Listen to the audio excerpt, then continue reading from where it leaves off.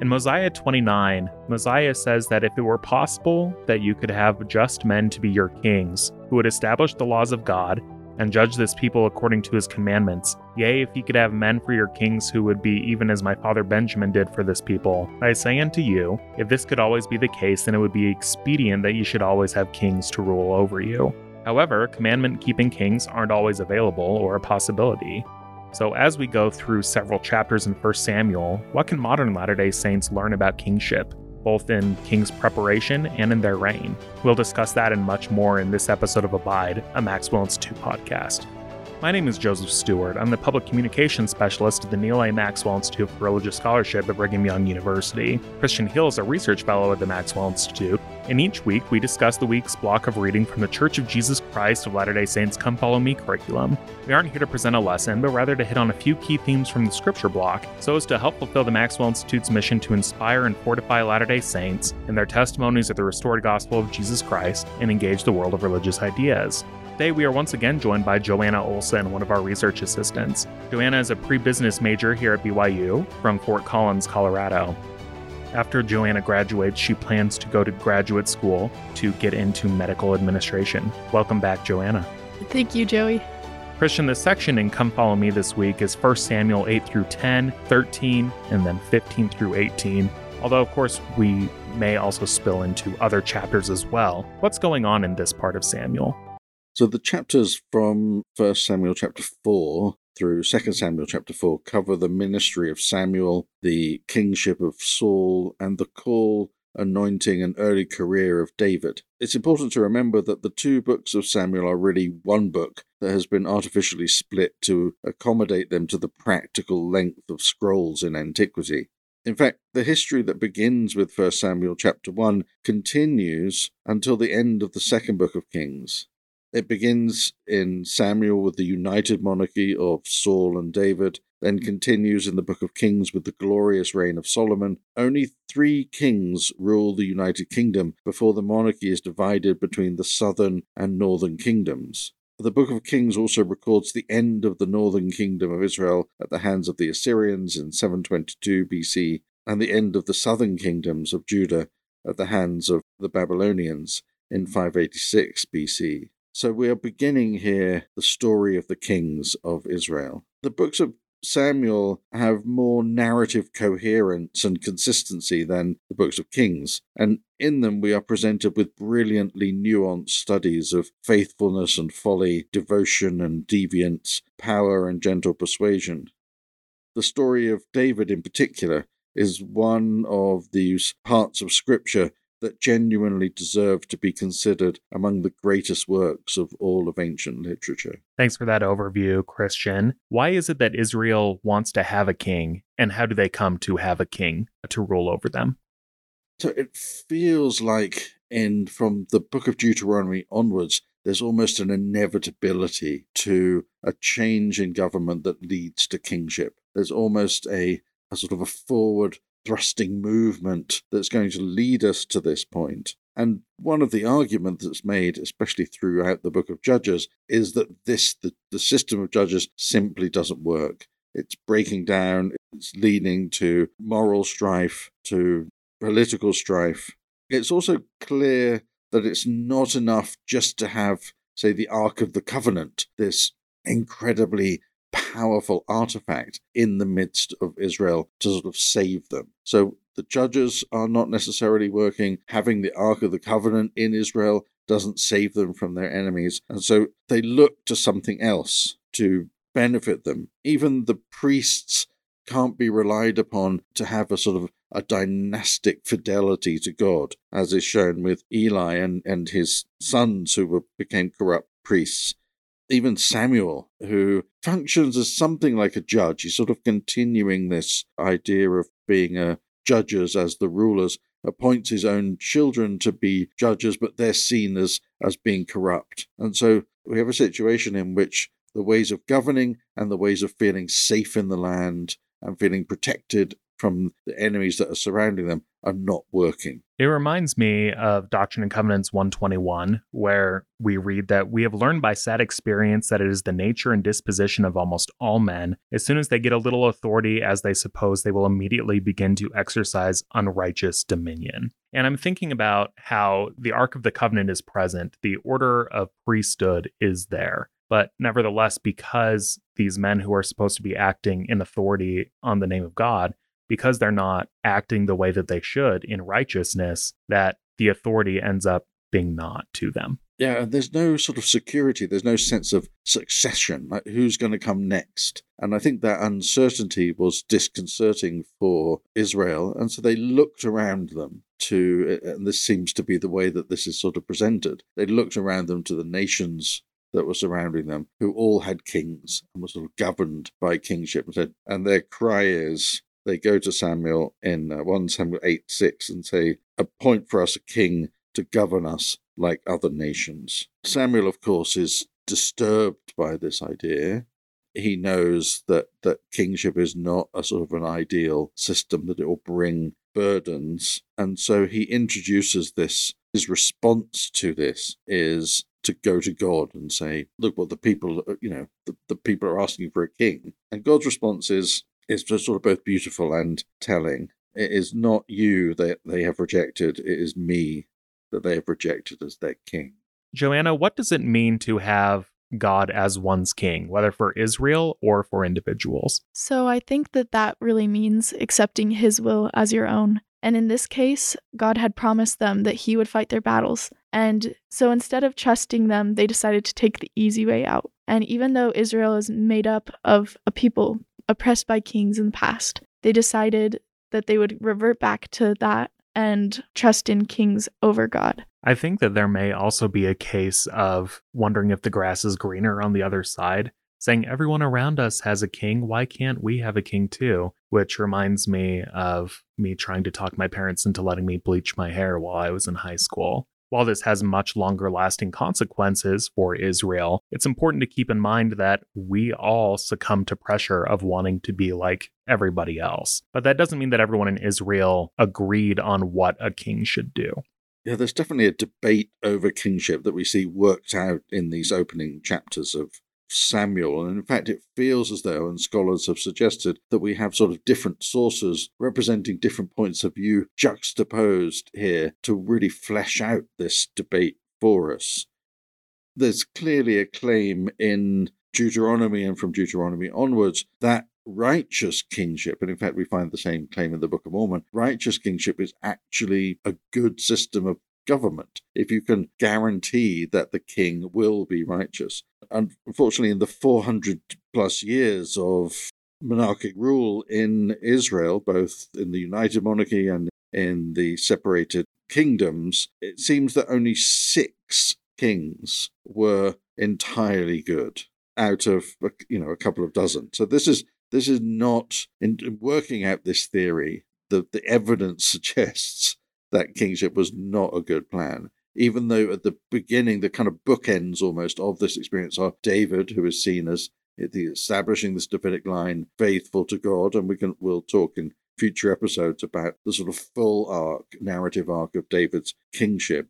But he begins and ends his life in a state of pleasing God. But Josiah is the other point, and as we get to him, we'll sort of see that it seems that this whole story is pointing towards him as the ideal faithful king who's willing to be obedient to the law and willing to kind of raise the law as the law of God above his own sort of objectives. I think it's difficult for folks who haven't had a leadership position where they're responsible for dozens of people or hundreds or thousands of people to understand the pressure that comes with it. And with the understanding that you have to be able to take criticism, but also have to have confidence in what you're doing. And then with the added difficulty of trusting that you're doing what God has asked you to do. And there are characteristics given in the book of Deuteronomy for what it is to be an ideal king. But being able to describe what an ideal is doesn't necessarily mean that anyone is going to be able to live it. Yeah, and I think this is the great lure of ideals, is that in the sort of hope that they can be realized, right? If we can articulate an ideal, then there's some hope that we can have that ideal. And in many ways, this is the sort of power of language to create a vision for us, which is desirable and possible, and therefore we kind of yearn for it and hope for it and work for it, despite the kind of warnings that it might not turn out exactly as we plan. And so some of these elements of an ideal king are sort of prohibitions. An ideal king won't do these things.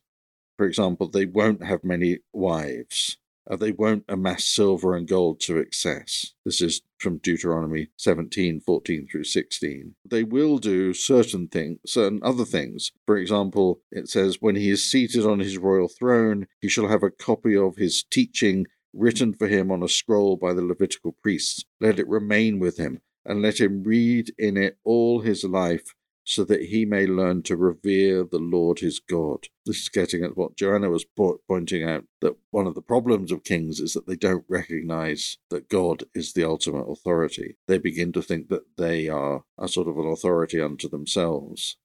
And so we're creating a situation in which you're expecting somebody to have ultimate authority and also to realize that they don't have ultimate authority. Right, because this is something in an ancient Near Eastern context that the ancient Israelites are having the king be subject to the law rather than the source of law. Going off of that, kings easily forget that they themselves are subjects. And so in this plight to help their people and to lead their people, they forget to look up and instead look inwards to themselves. Yeah, exactly. And we're going to see some interesting examples of that, especially with Saul. And it seems to be this sense that the king is the lawgiver. The king becomes almost like a god to the people.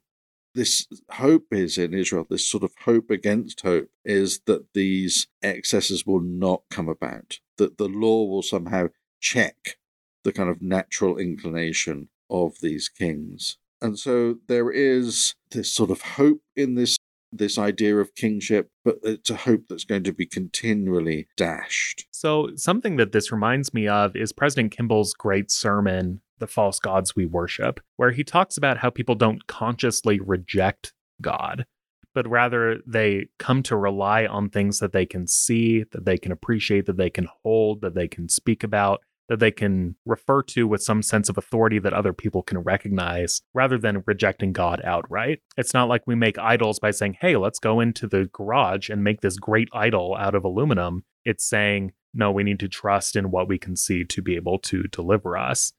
Is that something that you see going on in this section, that it's not just about rejecting God, it's about rejecting God's promises through his covenant? It does seem as though the people of Israel are trying to establish a different relationship with God. And it kind of reminds us a little bit of that moment where God invited all of Israel to kind of come up to the mountain into his presence. And they said, no, just let Moses go up and we'll receive our word through Moses. And they're creating these kind of surrogates who can be in the presence of God and be loyal to God, and they in turn will be sort of loyal to them. Although, as we've seen, that never works out entirely well. And so it's this desire to abdicate personal responsibility, perhaps, that we can see going on in this search for a king. In the Mosaic covenant, Israel was required to be righteous entirely as a group, and we saw examples in the Exodus of individuals who went against the kind of commandments, causing the whole of Israel to suffer. They wanted to enter a relationship where success as a nation was dependent upon the righteousness of the king, not on the righteousness of the individual. It's interesting to compare this to kind of Book of Mormon, and you began nicely by kind of reminding us of Book of Mormon ideal of kingship. And it's interesting to compare this shift. There's an interesting recent BYU Studies article by Gregory Dundas in which he sort of talks about this idea of shifting the government in the Book of Mormon from kingship to judges. He says the historical record clearly shows that instead of leading to an absence of contention, the new government seemingly spawned an endless series of political dissensions, rebellions, assassinations, and civil war. So even in the Book of Mormon, the shift from kingship to judges, we see the opposite thing happening in the Old Testament, isn't actually an unalloyed success. It doesn't bring about generations of peace and prosperity by not having kings, because what you're dealing with is people who have power. and that produces its own experiences. But what drove the people, it's interesting, is not a desire to abdicate responsibility. What drove the people to, as it were, relinquish their desires for a king, as it says in Mosiah 29, was because they became exceedingly anxious that every man should have an equal chance throughout all the land. Yea, and every man expressed a willingness to answer for his own sins. And this is a sort of a really interesting dynamic that we have here, that in Israel, it seems as though people are trying to abdicate the responsibility to answer for their own sins. Whereas in the Book of Mormon, the shift in government is one towards which individual responsibility is present. And that there seems to be a sort of perhaps a better argument for that, even though ultimately neither system proved to be kind of what they hoped it would be.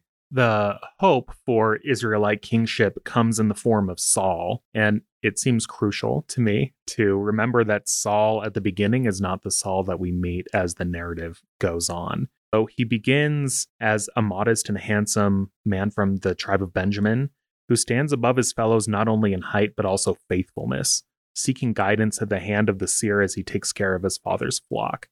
And in 1 Samuel chapter 9, verse 21, it reads, I am only a Benjaminite from the smallest of the tribes of Israel. My clan is the least of all the clans of the tribe of Benjamin. Why do you say such things to me?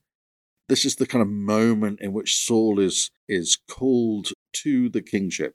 And actually we have kind of several, if you kind of tease out and read carefully, what it looks like is that we have kind of a series of calls, a series of descriptions of the call to Saul to leadership.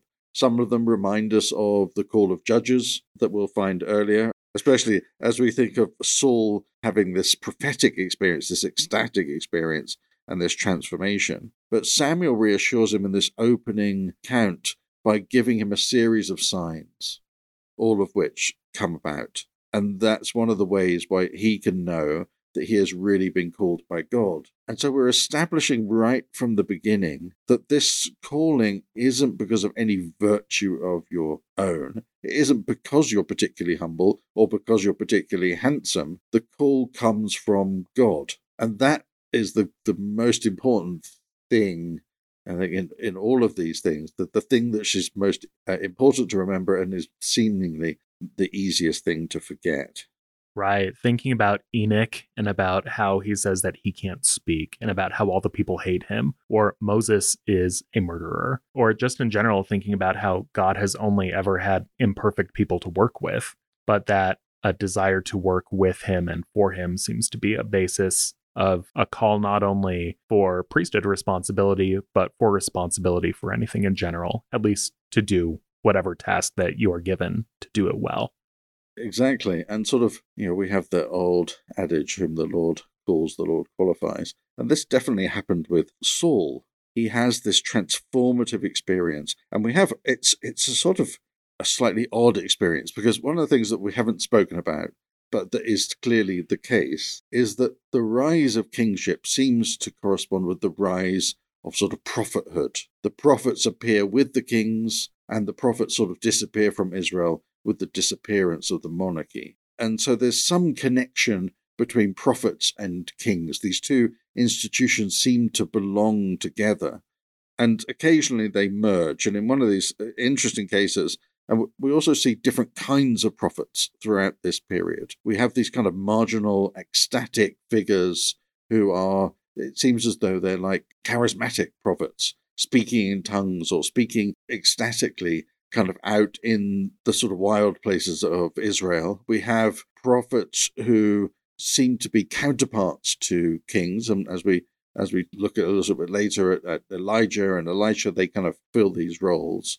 And as we move from this section of books, which in the Jewish canon is called the former prophets, to the kind of later prophets, we start to encounter what some scholars call the writing prophets. So we will then have to go back through the history of Israel and see how these writing prophets, Hosea, Amos, Isaiah, kind of interact with the kings. And so prophethood and kingship kind of belong together, but right at the beginning they seem to sort of coalesce. And in 1 Samuel chapter 10, we hear this story, and this is one of the things that Samuel says to Saul that will happen, that you'll enter this town called the Hill of God. You will encounter a band of prophets coming down from the shrine, preceded by lyres, timbrels, flutes, and harps, and they will be speaking in ecstasy. And we don't know exactly what this means, but maybe they're prophesying, maybe they're speaking they're speaking in an ecstatic state. Somehow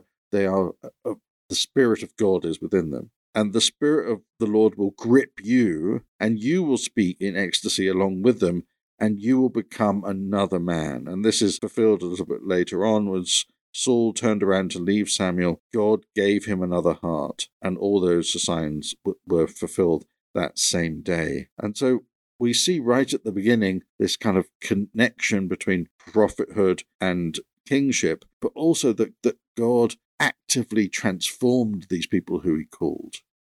Something remarkable happened to them, and yet despite that, all doesn't work out well. For those who haven't read far enough ahead yet, Saul does eventually fall. And what is it that contributes to his losing God's favor and thus the confidence of the people? So Saul does have a period in which all is going well, in which he seems to be responding and rising to the challenge of being the ideal king. But things start to deteriorate from pretty quickly in the story. It's interesting that both of the scripture mastery passages from the book of Samuel that I learned as a youth relate to the demise of Saul's kingship. The one that survived the reduction of scripture mastery passages from 40 to 25, which is 1 Samuel 16:7, has to do with the choice of scrawny David over the tall and handsome Saul. The one that was lost is 1 Samuel 15:22,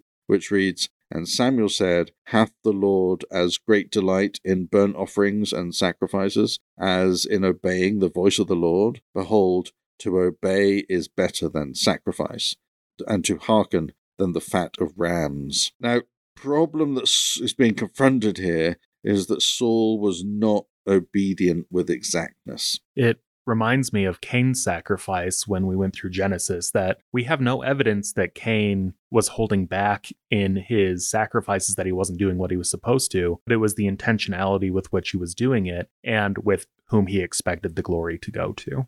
Kind of going off that, it's important to note that Saul would not sacrifice his will. He only sacrificed the animal. So he didn't do it the way that God wanted him to. He knowingly didn't do it the way God wanted him to because he was getting antsy, like the people needed hope and they were in war, and he decided to go ahead without God's permission because he didn't have that trust again. Exactly. Saul thought he knew better.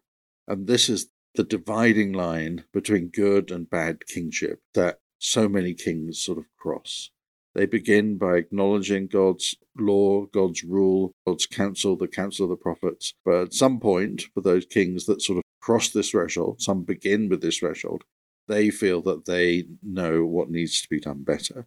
And so what Saul was required to obey was an instruction regarding the Amalekites. Now, as we remember back in our reading thus far, the Amalekites were that heartless bunch of people who hunted the Israelites in the wilderness when they were hungry and weary. And God tells Saul to utterly destroy the Amalekites. And the Hebrew behind this, the phrase that's translated utterly destroy, is rendered in other translations as these people are proscribed, or that they should be put to the ban in other places. And so this is referring to passages in Joshua 6:17 through 18, and you can also see this same idea in Leviticus 27:28 to 29. And what it means is that the kind of theology of this being prescribed means that this people are sort of consecrated to the Lord to do as he wishes. So Saul understood this when he was told, "Thus said the Lord of hosts, I am exacting the penalty for what Amalek did to Israel, for the assault he made upon them on the road, on their way up from Egypt. Go now, attack Amalek, and prescribe all that belongs to him. Spare no one, but kill alike men and women, infants and sucklings, oxen and sheep, camels and asses." Is this typical sort of warfare in the historical context? So where it breaks down, actually, is this desire for God to destroy everything from this conquest, from this battle, to kill every person and to destroy every piece of property that they had. Because ancient warfare was conducted in a different way. And in fact, it was as James Kugel says, a most profitable enterprise in many instances. War was, he says, unbelievably brutal. Although the circumstances and precise measures varied, captured enemies, whether combatants or not, were regularly taken as booty. People were enslaved, both men and women. And, as Kugel says, as for the domestic animals and other material possessions of the defeated party, these were likewise divided up by the victorious army. And so what Saul was doing was sort of operating warfare like other kings around him. If you go against an enemy, you take the best of the things they had and you divide it among yourselves, and that is your reward for doing this thing. So Saul found himself caught between the usual signs of success and obedience to God. And this was not simply an arbitrary obedience. James Kugel again explains, having been offered to God as his spoils, indeed, perhaps for a way of ensuring his help in the conquest, the booty could not then be used for the conqueror's own gain. To do so would be the equivalent of taking anything else that belonged to God, the firstborn of the flocks and the herds, or the first fruits of the harvest, and keeping them for one's own. This was the gravest of sins. And so this is why, immediately at this moment, Samuel comes and says, "What have you done?" And Saul tries to explain away his behavior, tries to justify it. But the reality is, as described in Scripture, Saul and the troops spared Agag, so the leaders of the Amalekites, and the best of the sheep, the oxen, the secondborn, the lambs, and all else that was of value.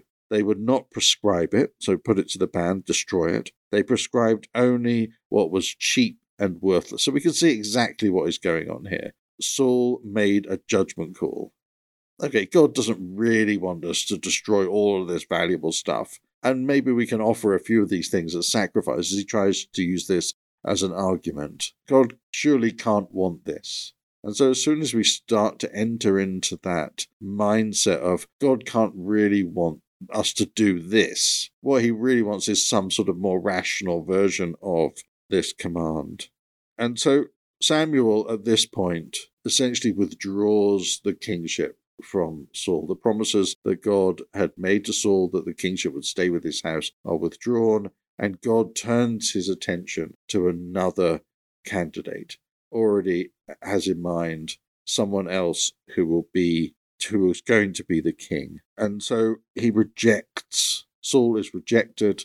Samuel tries to plead his cause, but God says, "How long will you grieve over Saul, since I have rejected him as king over Israel?" So when I first heard that part, like, how long will you reject Saul, that kind of surprised me because obviously, like, Samuel and Saul were kind of like working together all this time. They were building a friendship or building some sort of relationship and helping each other. And then for it to suddenly be cut off just like that must have been really hard for Saul. And so my first thought was just kind of like surprised by that. But then I realized that God is kind of gently guiding him towards like putting his energy and focus into things that are going to help him more. He's saying it's time to move on. I have something better for you. Saul couldn't be a very effective instrument in the hand of God if he's living in the past and if he's not trusting that God has something better to move forward to. Yeah, and I think this is what we're going to see in the remainder of the story, because of course Saul remains king until his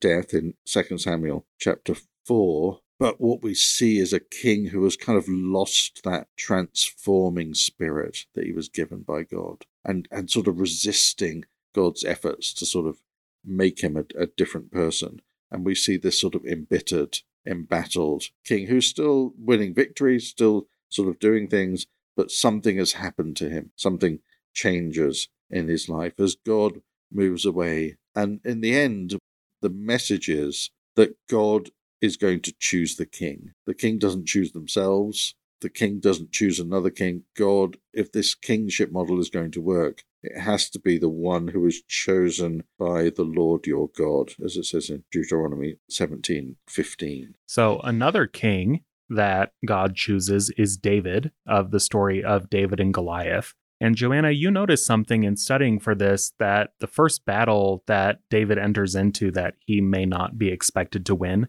wasn't against Goliath. Could you say more about that?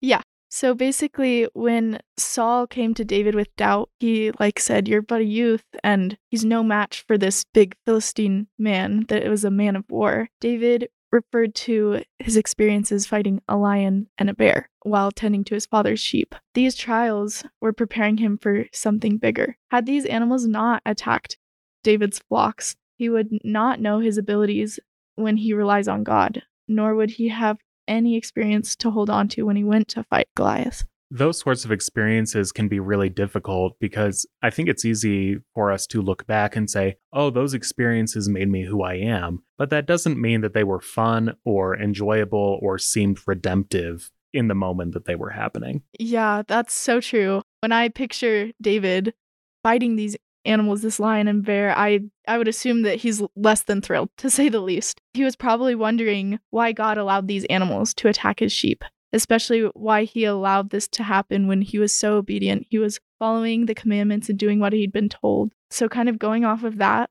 do we ever find ourselves wondering this in our own lives? When things go wrong, it can be kind of hard to understand why God would allow certain things to happen and why he allows it to happen even when we're following his commandments and doing what he wants. I think this is really lovely, the way to kind of bring out David's preparation that you're doing here, to try and to kind of relate it to our own sense of sort of preparation and being daunted or undaunted by these kind of trials that we're facing, and to realize that they are somehow preparing us, somehow transforming us.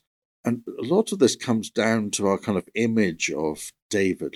How do we think of him? He was clearly not sort of like Saul's armor sort of enveloped him and he wasn't able to move in it. But he had sort of other character traits. He seems to have a sort of a confidence. And there's a lovely statue of this moment where David confronts Goliath, done by Bernini, that's in the Villa Borghese in Rome, that just moved me so much when I first saw it, because it captures a determination on David's face, this sort of focused determination that made me think of David in sort of different terms. And I think that we can sort of think of ourselves in these terms. I think we often feel that we're sort of not able to sort of deal with the trials and the things that are confronting us. But I wonder how often we actually have a kind of a focused determination, right? An actual, that maybe we're more, maybe there's more to us than we even think, than we can even kind of imagine or see. And that sometimes it takes somebody looking from the outside to realize, actually, you're kind of approaching that trial with a lot more determination than you think. Are there any scriptural examples other than David and Goliath that you can think of where previous trials end up contributing to someone's triumph in the long run? In the story of the brother of Jared, they are faced with this huge trial. They have to go across this ocean with raging winds and lots of storms in these barges. And that was a huge task for them. But it was that very storm that was raging. The winds from that storm are the winds that brought them to the promised land. And in our own lives, it is our trials that are bringing us closer to God and bringing us to our promised land. God wants what is best for us, and he does nothing save it be for our benefit. I think that this connects in important ways too, because with the story of the Jaredites, the brother of Jared doesn't know how they're going to be able to see, and he doesn't know how the Lord is going to be able to fix the situation so that while they're on the water, they will be able to have air and visibility. But nevertheless, he approaches the Lord, understanding that he's going to help him. And I see that in the story of Jonathan as well, where he says, it may be that the Lord will work for us. What do you think about that, Joanna? My first thought was, maybe. What do you mean maybe? He's seen so many blessings and so many miracles. Why would he doubt that? But then I realized that this wasn't an expression of a lack of faith. This was an expression of Jonathan's faith in the Lord, as well as his submission to the Lord's will. In times of great trials, we often want things to work in a certain way, and we have our own will that we sometimes wish to impose on God. God loves us enough to not give us what we want. Accepting God's will is an act of faith. Jonathan went on to say, "There's no restraint to the Lord, save by many or by few." So in our own lives, we often want to be the many or the few that God decides to save. But what happens when we're not the many or few? One phrase that has stuck with me ever since I first heard it is having the faith not to be healed. In the church, we hear many stories of miraculous healings, tender mercies, and instances where the Lord has saved lives and healed what is broken. But sometimes it is not his will for someone to be healed. And in those times, we must have the faith not to be healed and to keep on the covenant path with complete faith, even though we may have a limited understanding. Yeah, it reminds me of thinking about faith not in a way of saying everything's going to work out, meaning everything's going to be okay in the end, but rather to say no matter what happens, it's God's will and being able to face it. And I think about this too with David being chosen by God to be the king. This isn't a career I'm sure that he sought after or maybe even daydreamed about while he was a shepherd tending his father's flocks. But nevertheless, he accepted the challenge with faith that God would make him the king that he needed to be. So even though we see that David is chosen by God, he's not exempt from trials and hardships. It's quite the opposite, actually. Shortly after he was anointed, David was thrown into a world of pain. Saul is jealous and subjects David to a series of plots in hopes of deterring or defeating him. David was hunted, trapped, betrayed, lived in exile, and hid in caves right up until the end of 1 Samuel. It seems as though David is anointed with the Spirit of God, and then a world of trouble begins. Clearly, David was chosen by God, yet following his obedience and anointing, which was what they did for covenants at the time, he experienced trials of every kind. Bad things happen to good people. Trials shouldn't be seen as a punishment, rather as a part of life and an opportunity to grow. In the same way that fire allows refiners to shape metal, our trials help God to shape us into better people. That's the perfect place for us to end today. Have a blessed week, y'all. Thank you for listening to Abide, a Maxwell Institute podcast. Could you please rate, review, and subscribe to the podcast wherever you're listening to this podcast? And follow us on social media at BYU Maxwell on YouTube, Twitter, Instagram, Facebook, and sign up for our newsletter at mi.byu/edu. Thank you, and have a great week.